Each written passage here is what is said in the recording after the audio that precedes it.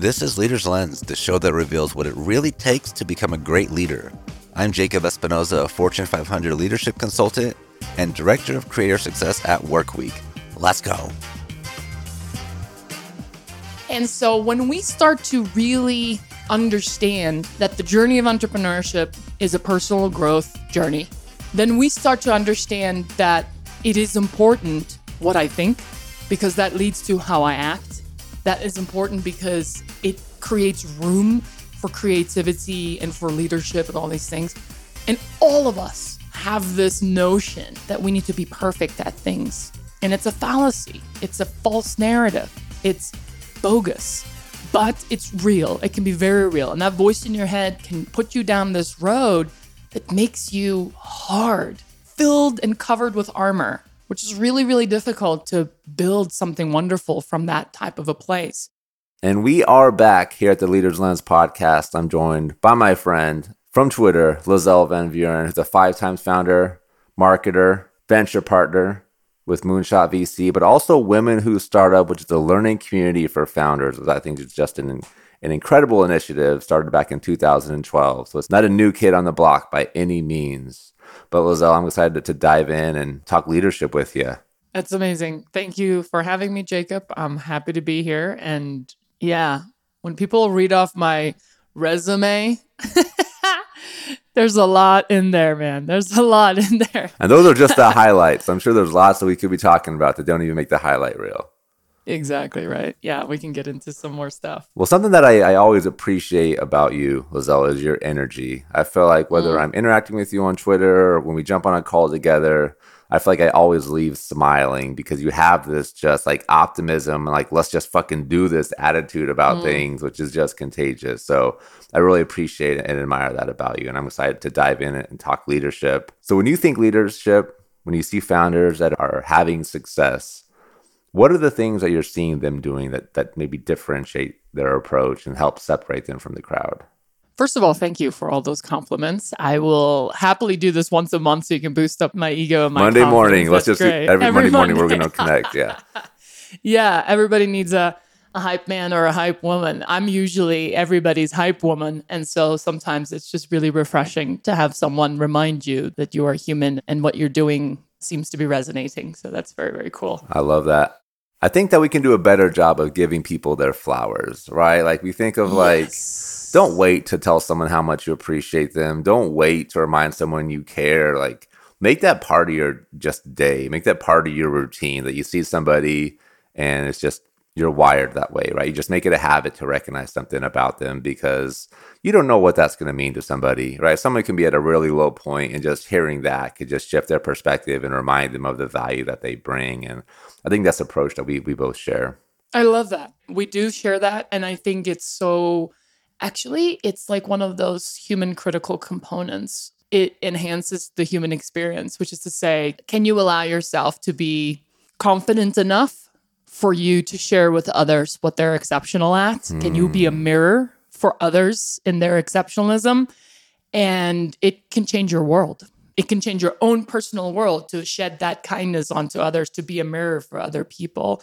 We'll come back to that first question because we're already jamming. Okay, so set me up for that first question again, Jacob. Like it's about leadership and entrepreneurs, but set me up for that one more time, please. Yeah, I wanted to capitalize on that energy we had going there. But the question was the things that founders that are finding success with teams, what are they doing differently to differentiate themselves as leaders? With teams? Yeah. Yeah, with others. Yeah.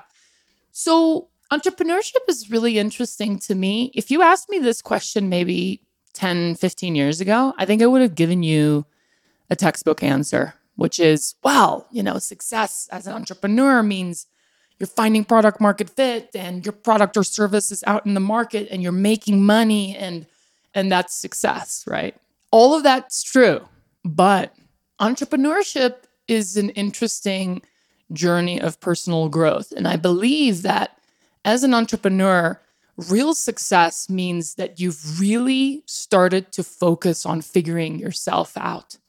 So success can also be, I think the essence of success as an entrepreneur is an inside job. Yes, you need to make revenue. Yes, you need to find product market fit.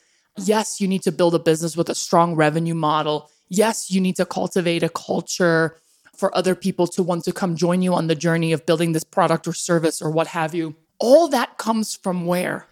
You, the founder, the initiator, the leader. And if you don't have your shit together, it will transcend into your team, and that will transcend into everything that your company does. So I'll pause there, and we can jam on that. No, I love that. And I think that it requires the vulnerability to just be willing to admit that I'm not a perfect person. I'm going to make mistakes. I'm going to learn from them and grow. Because there is this kind of instinct sometimes when we have people that are looking to us for guidance that we want to come across like we're perfect all the time. I know for me as a coach, I definitely still struggle with it. Where like if I show I'm weak or I show I have this problem, like why is somebody going to want to hire me and work with me? But the reality is like that authenticity, it allows people to connect with us because they see us as people, but it also allows us to grow and improve and get better, which is just such a critical element of being an effective leader. Yeah. And I think a lot of people think about the word vulnerability in the wrong way. 10 years ago, vulnerability to me felt like scary. Had to take all the armor off, had to shine a real light on all my insecurities and all the things that I wasn't perfectly good at or perfect at. Perfection has a deep relationship when it comes to entrepreneurs, because I believe that entrepreneurs usually show up for the job of entrepreneurship, not because they just wake up one morning and we go, oh, you know what I'm going to be? I'm going to be an entrepreneur today. Yeah. I think our lives, for some of us, it's our childhoods. For some of us, it's our young adolescence. For some of us, it's our young adulthood that had a set of experiences in our lives that we endured that created a lot of resilience. And that resilience translated into knowing how to take on a lot. And we can go deeper into that because I have a deep conversation about conscious entrepreneurship and starting to understand that a lot of entrepreneurs build from a place of trauma. And when we start to face some of that reality within ourselves, we can work on that and make room for more vulnerability, for more coachability, for more leadership, for more of the good stuff, for more of our exceptionalism and our ability to be the best versions of ourselves, which again transcends a waterfall into the teams that we build, the people we attract to come build with us. And that absolutely penetrates into what we're building. Then the customer feels that. And they refer, people think it's like, well, it doesn't matter like who's building a product. No, really, it does. It does. It matters also where we're building from and why. A lot of entrepreneurs start over when they take the journey of entrepreneurship. Many women that I've met by the thousands over the years were coming out of a bad divorce, were coming out of a corporate career that nearly killed them, coming out of burnout.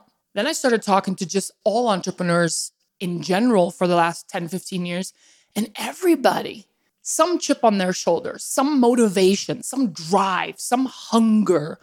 And a lot of that has to do with how we feel about ourselves. And so when we start to really understand that the journey of entrepreneurship is a personal growth journey, then we start to understand that it is important what I think, because that leads to how I act. That is important because it creates room for creativity and for leadership and all these things. And all of us have this notion that we need to be perfect at things. And it's a fallacy. It's a false narrative. It's bogus, but it's real. It can be very real. And that voice in your head can put you down this road that makes you hard, filled and covered with armor, which is really, really difficult to build something wonderful from that type of a place. And I think a lot of us learn this the hard way. A lot of us just have to walk through those experiences and learn from it the hard way. And I think that makes us all really human. But if we can have, and this one's tough, the patience. I'm very bad with being patient. Never met a patient woman. But if we can be patient with ourselves to understand that I don't have to beat myself up for the last 10 years of how I did things. Instead, what if I was grateful for all the things that I tried and failed at because I was learning? And that learning put me on a trajectory of just constantly, filling my backpack with information, with knowledge, with experiences. But sometimes it's also important to take some of that out of the backpack because it can become a burden. You become a weight of the world on your back. And so I say, you do this long enough, you're going to get to understand that it's all about getting to know yourself. And that knowing of that self can really transcend into becoming who you really want and are. Yeah. Not just who you want to be, but who you are. Yeah.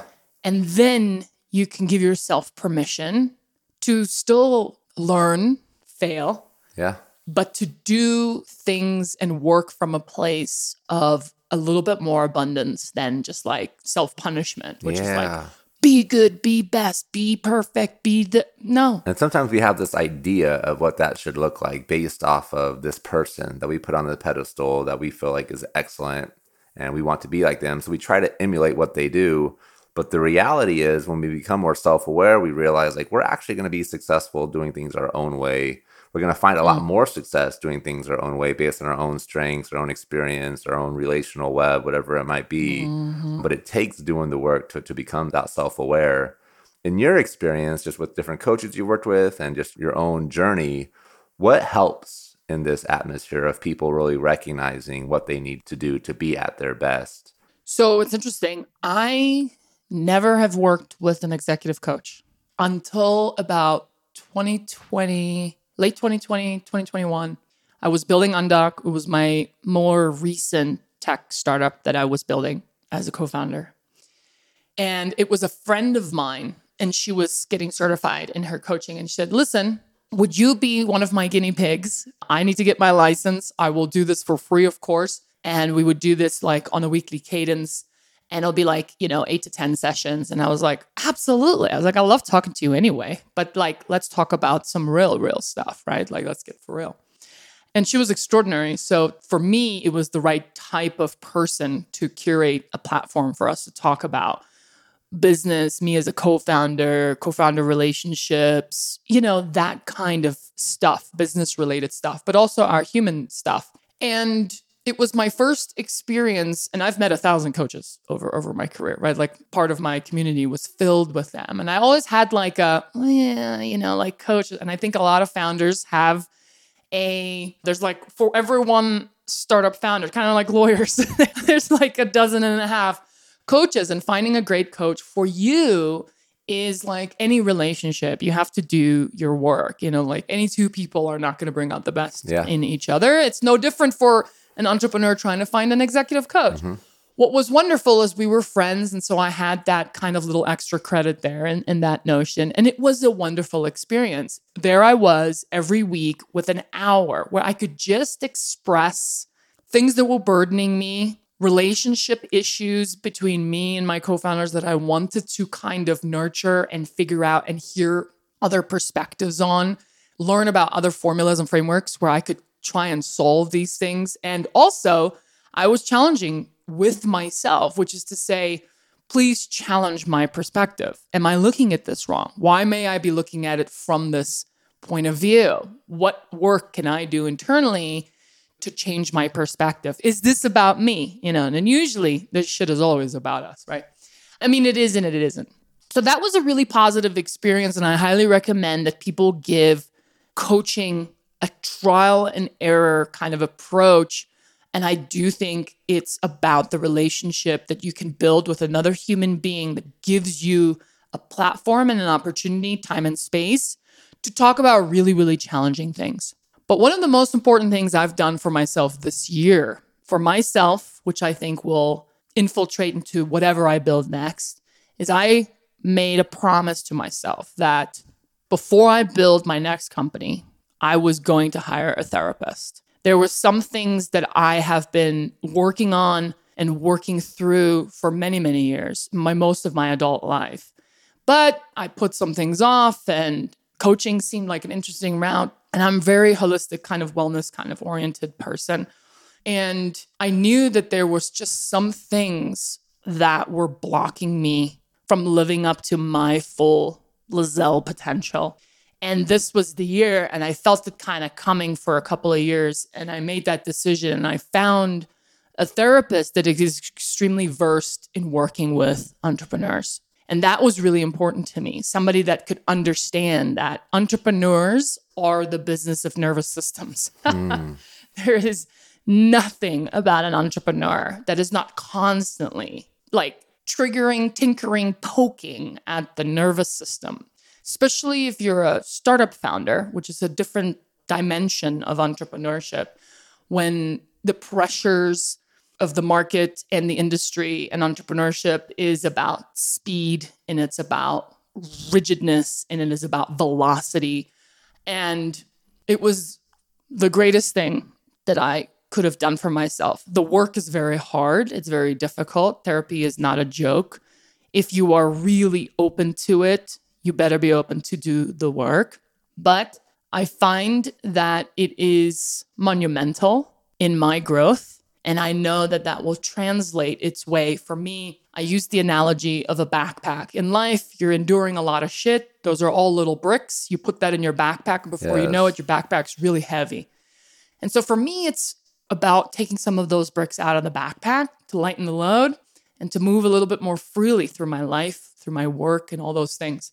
And so I would highly recommend, and I tweet about this and now thread about this. I talk about this a lot on social, which is entrepreneurs really always should consider having a coach and a therapist on some way, shape, or form in their equation for different reasons, for different needs. Because until you get to know yourself, you could be really challenged with your ability to just live up to your full potential. And I say, give that a real college try. But I love that conversation about the impact of having people in your life, like a therapist, a coach, people that are professionals at what they do. Because as a leader, whether you're managing a team within a corporation or you're building a business, like you have so many people that are looking to you to help fill their cup up, that are coming to you and just unpacking things that are happening in their lives. And if you're not doing the things to take care of yourself, it's going to be impossible to be there for them effectively and to show up to be at your best. I mean, it can be a really draining and stressful position. A lot of the data right now is just showing so many managers are just overwhelmed with everything going on. The world's changing, and they have all these expectations of them from the people on their team and their businesses. But I think it's incredibly powerful for everybody listening to really think through, like, what am I doing to take care of me, in my mental health, just for the sake of me as a person, but also so I can be at my best in my role. Yeah, I think another important aspect of a healthy entrepreneurship journey is having community. And I think a lot of people misconstrue this. I think they confuse this with a network. All of us need a network, but having a community is a bit different. And you can have pockets of people that, are for very specific reasons. At the end of the day, cultivate groups, or whether that's small or large, around you, around your goals, and around your life that enrich your experience. And this is challenging for a lot of us. A lot of us run solo and we're busy building. And the key word there is we're busy, right? We're so busy. No, you're not busy. You got just 50,000 things that you need to do that you're probably never going to actually get to. There's 10 things you actually need to do, and you might actually do them faster if you were surrounded by people that helped not constantly, but in a healthy way, reminded you of some different or new perspectives on things. When I built Women Who Start Up, it was because I wanted to cultivate an environment where I was learning by putting a women entrepreneur in the spotlight and learned from how she's building, what she's building, and why. It was selfishly because I was walking into all these startup communities and all these entrepreneurial ecosystems and going to all these tech meetups and events. And there was no women in the room. I'd be like one of 2 or 3 women. And so obviously that was the springboard for me to become a magnet for other women who were building businesses. And it became a magnet for leaders and, service providers and coaches and therapists and just people, right? Men and women and everyone in between. And that was a really rich thing. It's also, at the same time, I'll say, it's the thing that nearly killed me also, because I gave that community everything. So Women Who Startup was one of those things that I've built in my life, in my career, that have given me the most because it taught me so much about myself. And I hope, of course, that it was doing the same for other people. But what was extraordinary is I learned just how much I was willing to give to this thing. Because why? Because I'll be worth more. It'll fill up like these holes that I might have had in my life. And that was the extraordinary lesson that these thousands of peers of mine gave me. Yeah, I gave them events and I gave them education and I gave them connection and access to capital, and people became co-founders and all these extraordinary things. At the end of the day, it taught me who I was in a way for, a 10-year period. And that's why I try to remind a lot of other entrepreneurs who are just starting out or who've been doing it for as long as I've been doing it. Jesus, I've been doing this for, I don't know. I've been building in technology for 18 years. I was born this way. But what's interesting is, a lot of other folks, maybe first-time founders also especially, they just kill themselves. And it's like, give yourself some grace. There was a reason that felt like necessary for you to do it that way. Hopefully you make it out to the other side in one piece and have a little bit of time and can see the forest from the trees, as to no matter how hard you work in life, no matter what extraordinary things that you build, there is nothing that you can build and there is no amount of hard work that you can do that is going to fill you up and make you feel whole until you start to build a relationship with yourself, which is, why am I so committed to wanting to build things in the world and all these things? Not to take away your edge, not to take away your, reason for doing these extraordinary things. It's to become aware of some of the dysfunction that we don't talk about in entrepreneurship. We talk about mental health and all these things, but there is also a lot of people on their soapboxes that amplifies this notion that, in order to be extraordinary, you're dysfunctional as fuck. I think that that process too, it just brings out you start seeing the things, like your own dysfunctions, as you're challenging yourself to go further, Precisely. Always stepping out of the comfort zone. You have the opportunity to recognize all of these flaws. And I also feel like there is a balance in taking the challenges so you can grow, recognize you're not perfect, yes. but then also recognize the progress you've made. Make time for that as well, to just recognize the growth that you've had, because the comparison trap is ugly. You can always feel like you're never going to be good enough. There's always that next thing. Exactly. And to your point, if you're not happy where you are, you're not going to be happy where you're going either. Yeah. And I mean, don't make no mistake, entrepreneurship is an addiction, right? And building startups is truly a sport that it's a drug that you don't want to put down until you look at it and go, maybe where I started was something that I felt like needed to fulfill me in a sense. Nothing wrong with that. That's actually can be a wonderful relationship for you to have something good that you're putting your energy and your creativity and your, heart, mind, and soul into. Not a bad thing, but there's that line. And we always cross it. And that's where we kind of lose ourselves. And we're all going to lose ourselves a little bit. And that's because we're getting to know ourselves. And it's the notion that this dysfunction is being put on a pedestal, which is to say, in order to be extraordinary, you have to be extremely dysfunctional.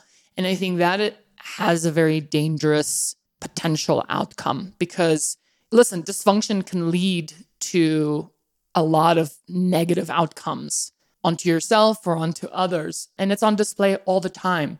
And you can tell. And I think if you had more mirrors in your life and you could see, wow, my dysfunction led me to something extraordinary, but now has taken me beyond that threshold into the land of, this is not good. Not for my health, not for the people who work for maybe my company or work on my product or work for me or whatever. And my family, myself, my personal health. And so that's that tricky thing. And I think a lot of us have to have some self-awareness. And you can tell when a founder or an entrepreneur or a leader has gone for so long within that range of dysfunction, and they just lack self-awareness because they become dangerous, toxic to themselves, to the people that they lead, and all that stuff. And like I said, it's on display a lot. And I think it's a big conversation to be had. I mean, we're seeing it on display with all sorts of places. The new owner of a social platform, I think, has some dysfunction. I mean, all that money in the world, you could just hire a therapist and work through some shit. You could be the most influential person on earth in a good way, but there's too much dysfunction. And it translates into harm. If you're going to do something extraordinary, it shouldn't translate to harm. It should translate to betterment. It should be additive. That's the human experience. Be additive. Leave it better than you found it. That's not to say that that's everybody's human experience. I think a lot of people will argue with me. I'm saying at the deep core, I believe being additive is a better life. And I think also as a leader, that should be our focus, right? We're adding on to the lives of others. We're being that mirror that's going to show the strengths and the value of the people around us. And we're aware of our ripples, right? We take a look and we understand the impact of our actions are having on the people around us.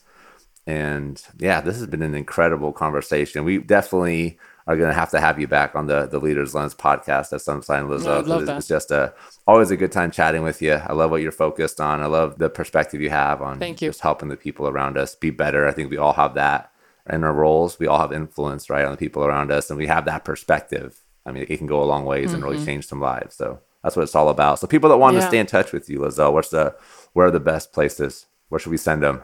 Yeah, I'm really active on social media. My website, lizellevanvuuren.com, has a link to all of my socials. I'm on Twitter. I'm now on Threads, very much on Threads.